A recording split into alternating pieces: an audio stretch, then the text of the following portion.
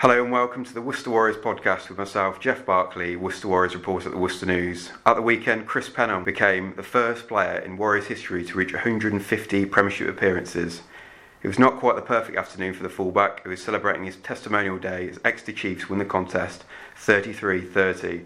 But Warriors produced a stirring second half fight back against the league leaders, and Chris's late try secured his side 2 valuable bonus points. Chris has been a tremendous servant to the club over the past 12 seasons, and I've managed to get the man himself to come over to the Worcester News to join me for a special episode.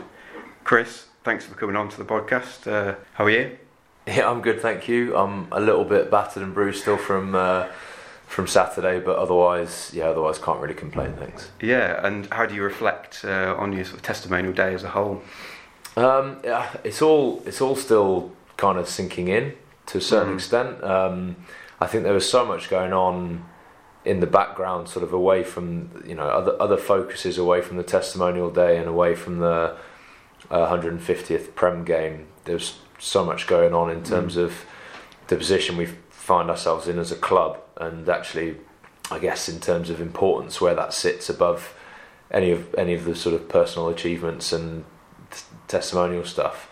That kind of took the priorities in terms of my mental application, I'd say, for the days leading up to it. Yeah. But what were your sort of emotions sort of right towards the start of the match? Really, I'm imagining with all the build up, it was.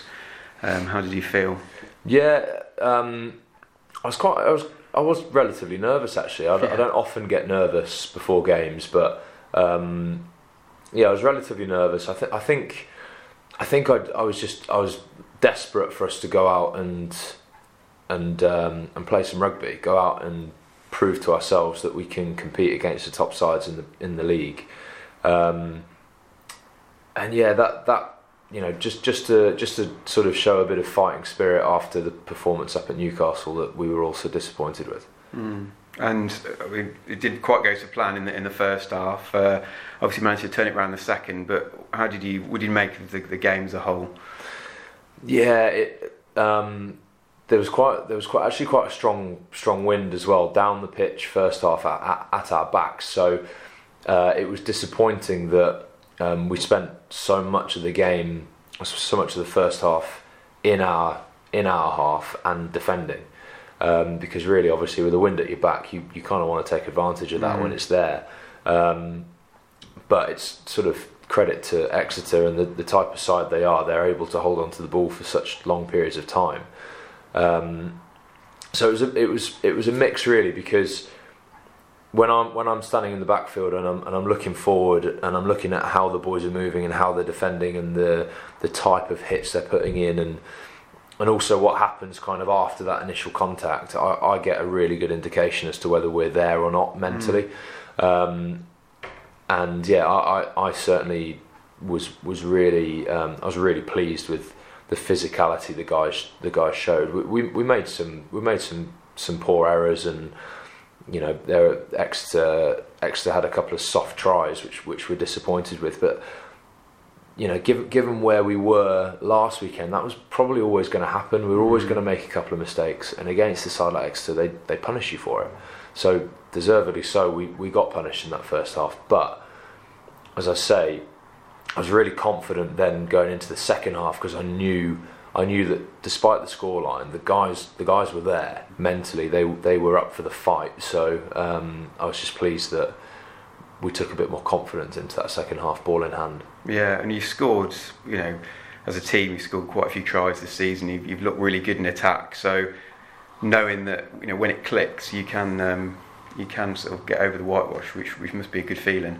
Yeah, it is. It is great, and we're at our best when we've got ball in hand. But the difficulty at this level is that because sides are so good at taking advantage of any lapse in concentration in D or any slip tackle, that has to take a lot of focus in your week. You have to be ready to defend, and you have to be so skilled as a team that, especially when things aren't going well, that kind of focus in the training week can shift towards a defensive mindset more than an attacking mindset. And I think I think it's such a difficult balance to get right because they're so important. But then the confidence in attack with us, we can score more. We can certainly score as many tries as the top teams in the league and against good defences. So, I think we got the balance right last week, and hopefully going forward now, because we've shown we can attack the way that we did on the weekend, we'll be focusing a little bit more on that as well. Yeah. Do you think it basically comes down to confidence really with your attack? And because you did struggle against Newcastle, and was that all down to you just weren't feeling right as a team on the day? Yeah, it's one of those things. It's so hard to pinpoint the reasons as to why that happens. And I even after all these years, I still there's no magic answer to these things, but without a doubt, confidence is the biggest factor, because when things flow, you look at the tries we scored on the weekend, probably other than Bryce's try, which was a set piece move, the rest of it comes from us just playing. There's no real kind of chess piece moves, no real structure to it. We're just playing what we see in front of us, and that doesn't come through a huge amount of conscious thought. That just comes from reacting. And the only way you get that synergy within a group and you get that flow is through practice, and it is through having the confidence to have a go. Some of the passes, some of the offloads, some of the running lines are just because it's what people just react. They just do it. They're not being told to do it. So it's such a team sport. The dynamics of team sport is fascinating, and there's so many factors that go into it that sort of create that good performance. Looking back on it now, what are your memories of that moment when you sort of dashed through? You look chuffed. I was pretty pleased. Yeah. I was pretty pleased.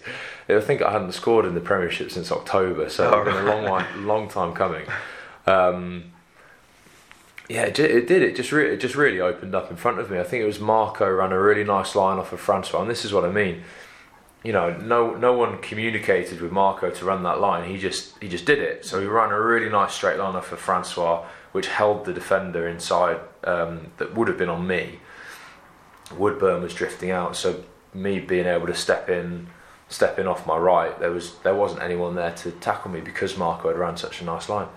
So then it just opened up, and managed to scoot over from it. I can't really remember a huge amount about it, to be honest. I just remember, you have those kind of moments where I was running through and I was running to get it under the sticks, and I knew Woodburn was somewhere behind me, and then the Freddie Burns incident flashed in my head from when he got tackled from behind.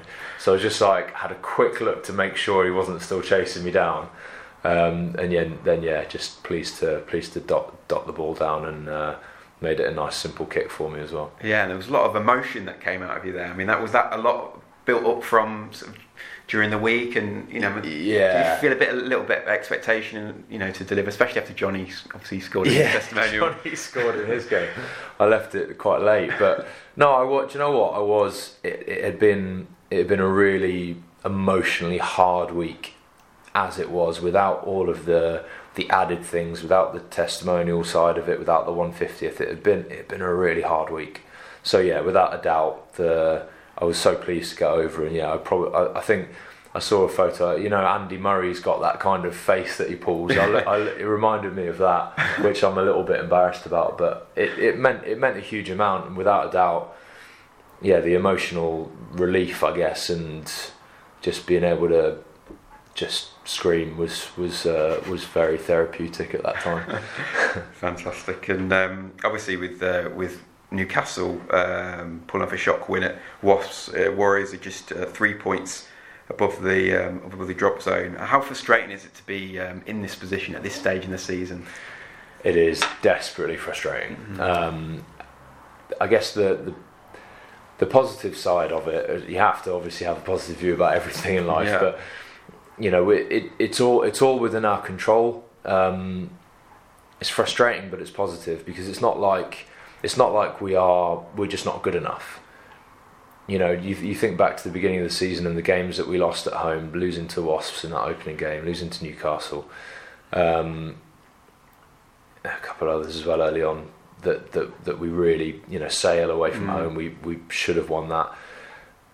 You add on those extra points, and suddenly this season has a completely different look to it. Yeah. But it is what it is. We find ourselves in this situation because of our own actions. So from that point of view, it lies with us. The ball's in our court. It's up to us how we react to it. For me personally, having sort of looked at the fixtures last weekend, I kind of expected Newcastle to go and do that. Really? And that's partly because of the confidence that we would have given them last weekend. You know, we gave them that massive boost. They're always going to go away and play well down at Wasps and throw everything at it. So we've got some huge games coming up. The beauty of it is that we've been here before and we know what we need to do. We've got an experienced group of players who understand this type of pressure, understand what we need to bring as a playing squad, and we've got some experienced coaches as well. So it's not new territory. It would be nice for it to be new territory higher up in the league, but it's not to be at this stage. So all we can do is get ourselves out of the mess that we've kind of created. Yeah. So do you think actually from past experiences, although frustrating, it's obviously been incredibly frustrating for yourselves, but having had that experience, it puts you in a good place sort of heading into these sort of final games? I'd say so. I think we do. You know, the weekend shows that we perform better when we're under a bit of pressure to react and to bounce back. It's not the right thing long term. You know, we need to be able to find different ways of motivating ourselves and being motivated as a side, but it can be quite a powerful tool, and we can draw upon past experience to get us out of the hole. Yeah, you've got big games. You've obviously got Bristol in a couple of weeks. How do you sort of view that game?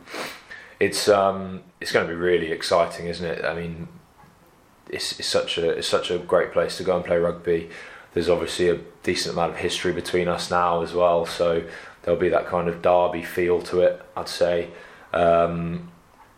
Bristol are one of those sides that they suit us in a lot of ways. They're incredibly dangerous because they just attack, and they attack from everywhere. And they're difficult to analyse because there's no sort of set way as to which they play. Like a Sarries or an Exeter, although very dangerous in their own rights, they have a style, they have a way that they play, they have patterns that you can recognise, and therefore, you know, learn to try and cope with during the week. Whereas Bristol, they just play what's in front of them, and they have licence to go from anywhere on the pitch. So it suits us in that when we played them at home, I think we had two intercept tries because they try and force it. They've got that licence to have a crack. They maybe don't have the balance quite right. So when you come up as a side like ourselves, who like to defend high on the line, we like to get up on the outsides and try and cut off passes. When Bristol, in the back of their mind, it's to play, it's to try and push it. There's a good chance that we'll get on the end of a couple more in a week or so's time. So as long as we're there mentally, as long as we turn up for that, you know, with that big game mindset, and that the pressure's on us, and that we have to come out fighting, we've got every chance of coming away with a really good win, like we did when we played them earlier in the season. Great. And I mean, just looking at the season as so far, I mean, you've had dramatic late wins. There's been scored some cracking tries. Progression in 2 cup competitions. Yet Warriors still find themselves second from bottom. How do you sort of sum up this season so far? Yeah, it's very mixed, isn't it? I mean, you have to look at the squad as a whole. You have to look at what we've achieved, and I'd say it is positive. What we've done so far is positive. We've shown that we're starting to create that strength and depth. We're still quite young, really. When you look at the squad overall, these kind of experiences this year will will pay dividends in years to come. But then it's the season of what could have been as well, and it's hard not to, as I mentioned earlier, it's hard not to think about what would have happened had we won those early games. It's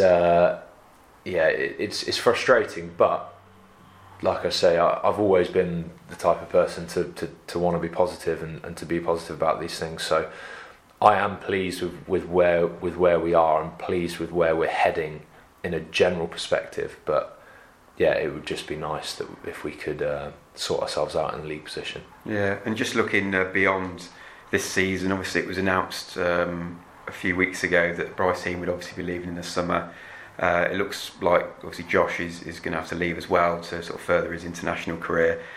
How tough will it be to lose those two guys, considering what they've given to the club over the past sort of few seasons? Yeah, both of them have been incredible, and obviously scored an awful lot of points for us. It's there'll be massive boots to fill. They're obviously very popular with the supporters. They're really popular guys within the squad, and we will miss them. But in saying that, it is professional sport, and this won't be the first and it won't be the last time that we lose people who are really key, or seemingly at that time that are key to the squad. You think about last season, we lost Will Spencer and Jackson Willison spring to mind, and those two guys were unbelievable for the team. Like every week, bodies on the line, gave 100%. And I'm not saying that we don't miss them, but other guys come in, and we're fortunate in that we managed to replace with quality. It gives opportunities to some of the youngsters coming through. Would Ollie Lawrence be getting the opportunities that he's had this season if Jacko was still here? Possibly not. Would Big Kitch earlier in the season have had his chances before I got injured if Spenny was here? Maybe not again. So yes, we are going to miss Bryce and Josh, and for me personally, I've loved every minute playing with those boys because they just make my life so much easier. It's been really good fun, but we'll have to move on, and we will. Yeah, and just on Bryce particularly, what would you make of him as a player, really? Because he's made such a big impact during his time here. What is he like to play with? We've been so fortunate to have had him with us for the last few years. He's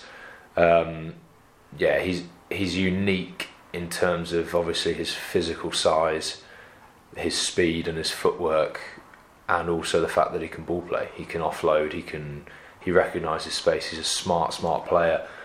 Those aren't traits that you come along often.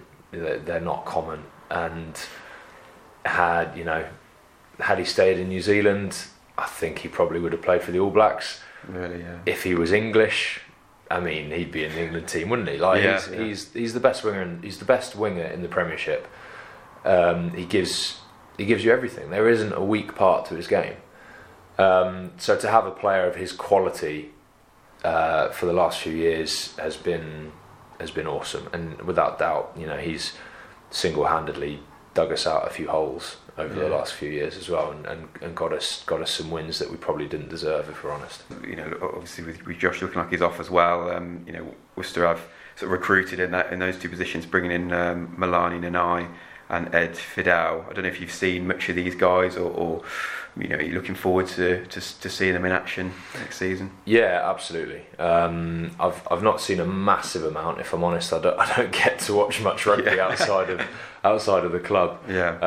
But I've obviously been on the highlights reels and seen what the boys can do there. They're gifted players. I've heard really good things from the guys that know Milani in terms of, again, his rugby intelligence. My understanding is that he's a bit of a leader when it comes to defence over in New Zealand. So, these guys will come in with some really strong attributes that will suit us and will suit this league as well. So, it is exciting. And as I say, such is the nature of professional sport. When we say goodbye to two unbelievable players, it looks like we're getting two really quality guys in as well. Yeah, and it looks like he's actually played quite a bit of fullback as well. Is that quite nice to have knowing that you've got a player, that could be, challenging for your position as well? I think it's always healthy. It's always healthy to have people pushing for starting spots. We've got some great young talent at fullback coming through, and Scott Van Breda's been superb every opportunity he's had. The fact that Milani can play there, John O'Lance can play there, Shilly's outstanding at fullback as well. I'm feeling like I'm being kept on my toes, which is great. It's what everyone needs. So chucking a bit more competition in is only going to be a good thing for the team in general. Brilliant. And just looking back at your career, turned professional in 2007. Just how do you sort of sum up your time so far at the club? I've been so lucky. I'm playing professional sport, and at no point growing up did I ever think I'd be playing professional sport.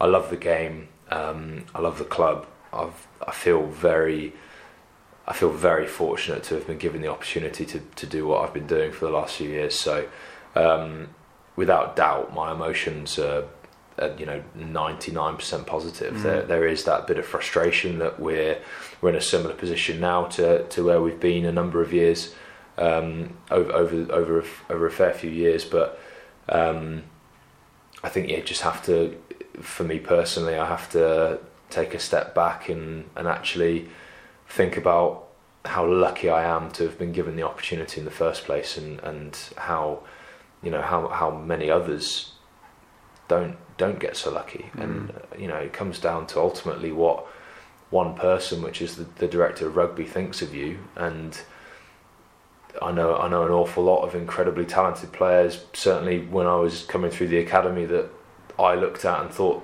they were better than me, but they're let go and they're cast off and go off in other areas. But I was one of the lucky few that people saw something in at that time. So like I say, I'm just very grateful and feel fortunate for that. Yeah, I mean, you've obviously gone through a lot of challenges over the years. There's been competition there, obviously experienced relegation. I'm assuming you've had offers from other clubs, but what's sort of kept you at the club? What's been the main reasons behind that? The long and short is that there isn't a main reason. It's a multitude of reasons on so many different levels. This is one of the toughest questions I ever get asked, because it's almost impossible to answer. I think if I take a step back and I look at where we were when I first started coming through, and the quality youngsters that we were developing in the academy system, and then they were disappearing off to other clubs because they're promised international rugby, or they're looking to win silverware, etc. It's not that it never bothered me, because of course I want to win, and I want to win trophies, and I want to be successful. But I guess what my version of success was maybe different, and it was more of a journey, and it was more of the impact that I could have on the place in general. And myself and Johnny, I think, both with the same mindset, in that someone had to put their foot down and say, actually, if we stay and stick it out and work hard and try and build something, who's to say that you can't achieve what you want to achieve by staying at Worcester and trying to break that mould of having a great academy system where we're producing this unbelievable talent and then losing them to the top teams in the league. What would happen if we were able to keep hold of those guys, and then in 5-6 years see what was going on in the team then? So hopefully myself and Johnny, our decision making to stand by the club and to stick with it through thick and thin, if that can rub off on any of our youngsters coming through, on the Ted Hills, Ollie Lawrences, Nick Davids, Jamie Shilcox, Perry Humphreys, and even some of the older boys like Niall Millsy, Nick Shonnett, those guys. Imagine what it would be like in 4 years from now if we're able to keep those boys together. We're playing Premiership rugby and we're turning over those tight games, turning them into victories. We're sitting mid-table with those guys as the core of the team. That's going to be unbelievable. That will be a really exciting place to be. and from then everything else snowballs, because the next group of academy players come through, see those guys as senior players, know that 7 or 8 of them came through our own system. Everything else then falls into place for long-term success, and this is the basic model that Dean wanted for all those years. So we're so close to getting it. Just, that's again one of the frustrations for the early part of the season. Had those victories come where had we got over the line, I think we'd be sitting in a really good place. It's not to say that we still can't finish mid-table, because there's an awful lot of rugby to go, but we're that close. Yeah. We're a try off one week, a try off the next week, giving a soft try away the week after from being a mid-table team with a really exciting future. Yeah, and obviously this season's your testimonial season. What's that been like to sort of manage along with your sort of playing duties as well, and also having kids? Yeah, it's keeping us busy. Yeah. It's been really good fun. Like I'm meeting so many really generous people, really kind people that are giving me some really good advice. I'm being exposed to the real world, as it were, in terms of learning about what people do for their careers, and I think the value, the experiences that I'm gaining this year are going to stand me in really good stead when the time does come to hang up my boots. But I guess the really exciting thing is the fact that we are being really well supported, and we're managing to. So far, the committee is saying that we're managing to raise a really nice amount to give away to our charities at the end of the year, which means a huge amount. Yeah, just tell me a little bit about the charities that you're raising money for. Sure. So I was fortunate enough to be given the job to choose the charities. So we've gone for ones that are, have personal connections with myself and with the family and friends. So I guess the most selfish one for me was Diabetes UK, because I'm type 1 myself. So I've been an ambassador for the last 10 years now, I think it is. So they were a bit of an obvious choice. Acorns Children's Hospice is another one. So we've got a long-standing relationship with the rugby club and Acorns. Niall Annette's the ambassador this season and is doing an unbelievable job. I'm really thrilled as well, because the money we raise this year is going to be for a project specifically in Worcester, which I think is important, because obviously sometimes with the larger organisations the money can kind of get lost, but we've managed to make sure that's going to stay within this region, which I'm pleased with. And then the Grace Kelly Childhood Cancer Trust is our third charity, which again are a local charity, Worcester-based family, and they're doing some phenomenal work with supporting families through the various stages of when their kids are affected with cancer. So right from pre-diagnosis, raising awareness as to the signs to look out for, helping after diagnosis, and then unfortunately when things don't improve, helping the families pick up the pieces after they lose their loved ones. So they're a phenomenal charity, growing very quickly, and an incredibly worthy cause. Yeah, and you've obviously been holding a number of events, and I imagine you've still got a few more left. Is that right? Yeah, we do. Yeah, we're just over halfway through the year. March is a busy month with the testimonial day on Saturday, just gone, Saturday gone, and then we're down in London on Friday night. We're doing an England v Scotland preview dinner before the final round of the Six Nations. We've got Will Carling and David Soul who are our guest speakers for that, so we're really excited about that. It's going to be a great night. We're then back up in Worcester for the reunion, which looks back at the promotion legs against Bristol back in 2015. So that's been really popular as well. It's just going to be a phenomenal evening, looking back and reliving the key moments. We're getting insight from kind of all different angles looking into the night, not only from within the Worcester camp, but we've also got access into some of the guys that were involved with Bristol at the time. We've got fans' perspectives from the media at the time as well. It'll be fascinating to see how that goes, and then we've got other bits and pieces lined up for the rest of the year, but all the information is online at chrispennell.co.uk. Fantastic. Well, unfortunately we've run out of time, but thanks for coming on, and good luck for the rest of the season. Thank you very much. Thanks for having me. Cheers. I'll be at Ashton Gate on Saturday, March 23rd, to provide live coverage of Warriors' clash with Bristol Bears, and hope to produce another podcast soon. In the meantime, keep picking up the Worcester News and visit www.worcesternews.co.uk/sport for all the latest on Warriors. Thanks for listening.